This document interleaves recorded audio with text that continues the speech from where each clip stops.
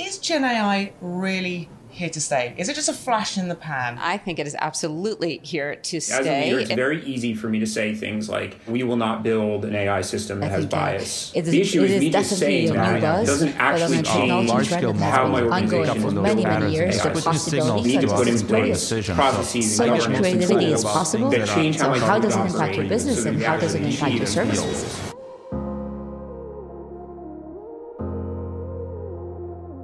I sincerely hope that we will actually be able to not only demystify AI, but bring it to life with a real practitioner point of view from leading women in the field. I think it's about bringing these topics to today and bring it to the now and bring it to everyone. This is In Her Element, a podcast from BCG. I'm Corinne Lines. And I'm Suchi Srinivasan. Each episode, we have meaningful and vulnerable conversations with women leaders in digital business and technology. Season 3, Suchi, can you believe it? I know, it's really amazing. I'm so excited to continue this journey with you, Corinne. And I am too. This season is going to be a little bit different from what we've done in the past. We're going to spend the first few episodes focusing on the incredible women leaders at the forefront of the AI revolution, which I can't wait for. Yes, and what a time to be talking about AI. It's entered the collective consciousness this year. It's everywhere, it seems like, and we really want to hear from the women who not only have a deep knowledge of the space and even maybe where it's heading, but also those who are rolling up their sleeves and doing practical things with it. How are they bringing it to life? And in true In Her Element style, we're not just going to be speaking to technologists, but also with women who are using AI to augment their business practices, help their communities, and to advocate for a better future. To kick off the season, Corinne and I want to lay the foundation for some of the themes, concepts, and ideas that are going to come up time and time again in our conversations. Shall we get into it, Corinne? Let's do it, Suchi. Suchi, you already took us through your amazing career at the beginning of season 2, but I wondered, can you give us a little bit of a refresher on the role AI plays in your work today? It's all over. It seems like it's occupying 100% of my day. But broadly, I'd say there's 2 buckets of things, right? One, and the predominant one, is helping clients deeply understand the implications of AI on their business and then bring it to life in all variations of advisory and design and development work to be able to build products, to launch them, to capture markets, right? So it's the full spectrum of AI work. And it goes both business as well as technical. But what's also fascinating to engage in is AI as a practitioner too. So here at BCG, we're developing in-house solutions for things like knowledge management, enterprise search.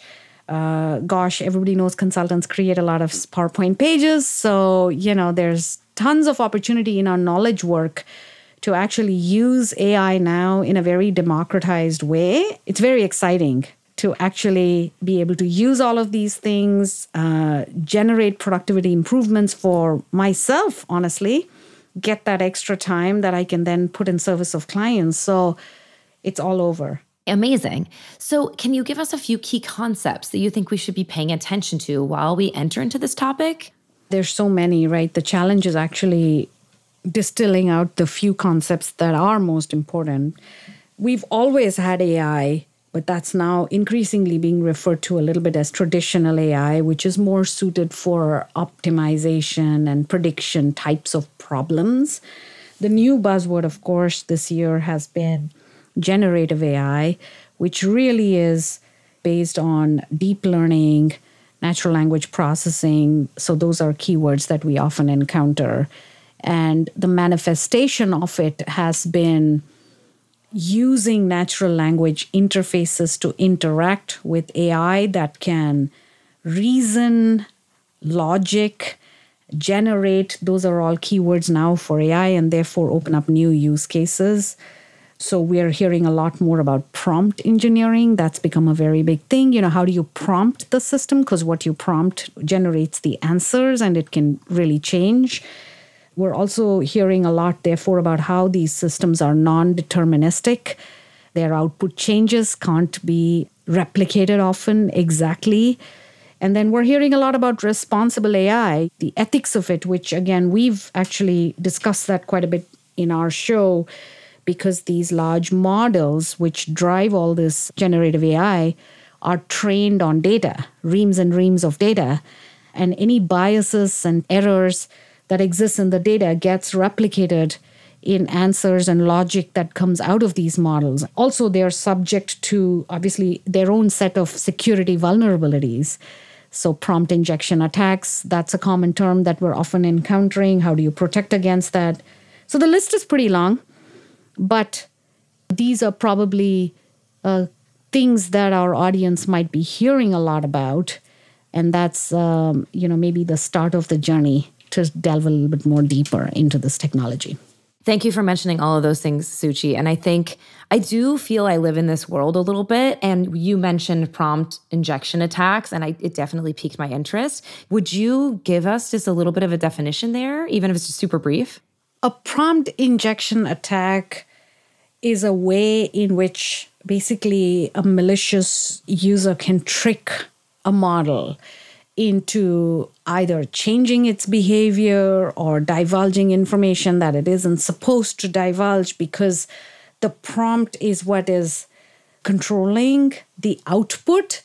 And so you can make the model sort of spew out garbage or toxicity or hate language by disguising the instructions or concatenating a couple of instructions. You might start off pretty innocuously saying, translate this from English to French.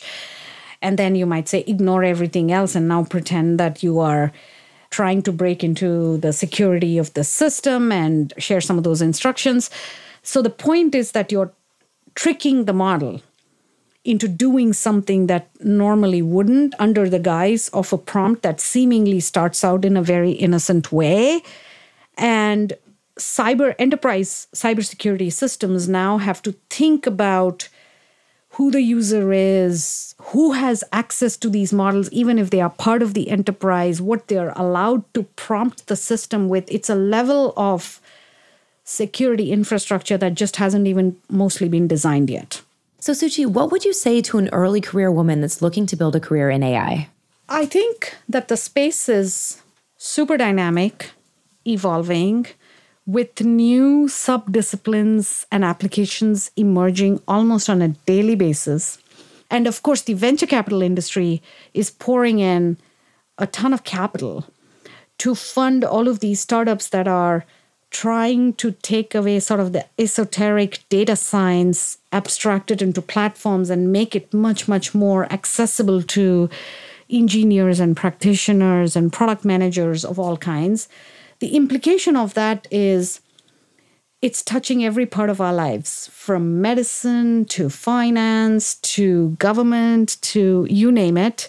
Anybody who's starting out in any kind of a domain has a multitude of applications that are using this technology now. And so how exciting. You need expertise now in designing these applications and launching them and using them. And I just think that it's actually a boom for people who are starting out their careers, and so many choices in this tech-enabled world for where they want to focus their careers or where they want to develop the skills and talents. And there is such a need for people to come in and help develop this ecosystem, as we said before, in responsible ways. So, Corinne, in your own career, where have you seen the influence of AI? I work as a product manager, right? So it's sort of like building out products and building out tools. I think the ways that I've been using it lately is like where there's some note-taking tools out there, and you can invite them to your calls. And for example, I've been doing a lot of interviews lately with a lot of different people, just trying to get an idea of a product that we might be wanting to build. And you can invite any of these note-taking AI assistants to the call, and then it sort of summarizes. God. It's just an efficiency play, but it's tremendously helpful. And then you can use tools like ChatGPT to summarize a set of, say, 10 to 15 interviews and say, okay, these are the key points or these are the themes that we're hearing. So everybody can leverage those tools. So I think that's been cool to see, and also the efficiencies and the time saving. And it's taken tremendous human efforts historically to do the interviews and then to find these are the themes that we're hearing. That, you'd whiteboard everything up and your team of 5 would say like, well, this here, and you're drawing lines and it's all like super messy and very human and maybe very error prone. But now it's like we have systems for that. And I think that's super cool. I've enjoyed seeing that. And I want to go back to something that you mentioned. I think there's this maybe a bit of a negative vibe about like, oh, AI, it's going to take away all of our jobs. And I think to go back to what you said is usually things are very deterministic. You put in A, you get out B. And now it's become very non-deterministic where you have a human maybe interacting with an AI. And so things become very dynamic and very unpredictable.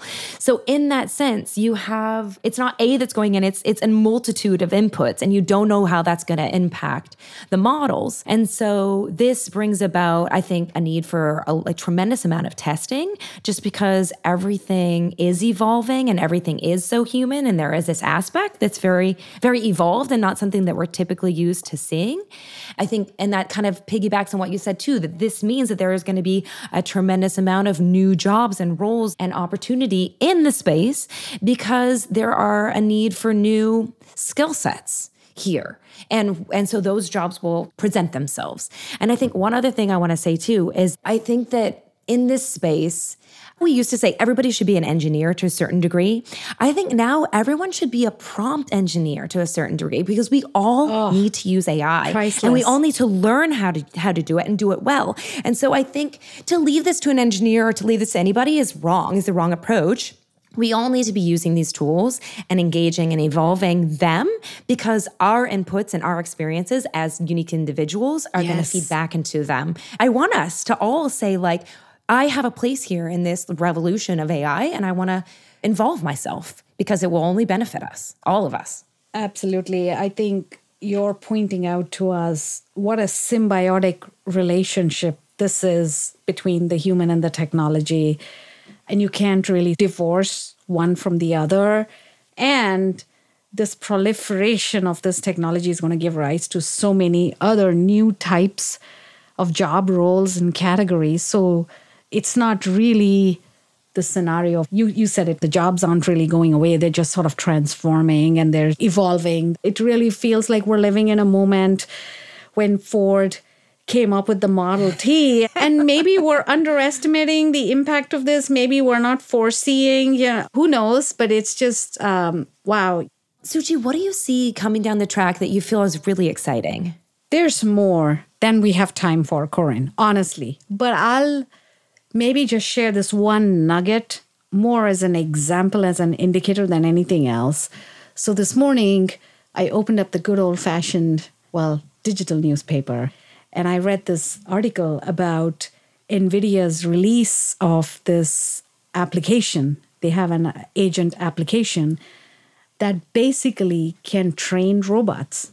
A generative AI application that can train robots how to pick up things, how to put them down, like physical robots, how to do all of these motions. And I was like, wow, we're just moving into a world where AI is going to teach robots. There was a moment where I was like, where am I even in that world? But it's just so incredibly exciting because we're just getting used to this notion of even having robots in warehouses and places like that. And now we have the AI that's actually training the robots. So it was just a funky thing to read about. There's a lot that's going on, Corinne. A couple of things that are interesting to me is like, for example, Paul McCartney, he created a new song.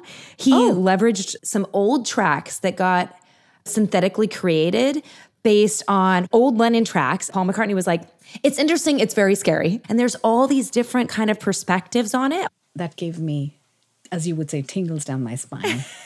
So Suchi, can you tell me, what do you hope our audience members will get out of season 3?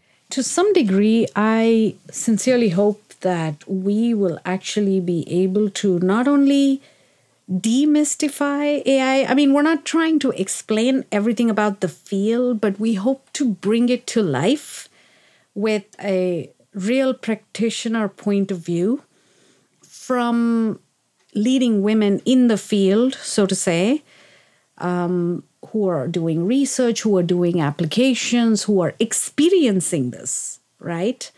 So that it's the next best thing to actually being in the field. We want to make it approachable. I think a huge part of what we want to achieve. And besides that, we hope to reach and cover sort of the applications of AI across a number of different fields. Applied AI, if you will, whether it's medicine, whether it's travel, whether it's finance. So we're going to be trying to make this come alive in a different number of places in everybody's lives as a user. Corinne, what are your hopes for our season 3? Our first few episodes are going to focus on AI. Like you said, from a practitioner level, what's practical here? What can we use in our everyday lives? And how does that apply to me, even if I'm a nurse or I'm a teacher or whatever I do in any realm? So I think it's about sort of bringing these topics. They're maybe a little bit new age and a little bit fringe for some of us, but sort of bringing it to today and bring it to now and bring it to everyone. Bring it on. I love it.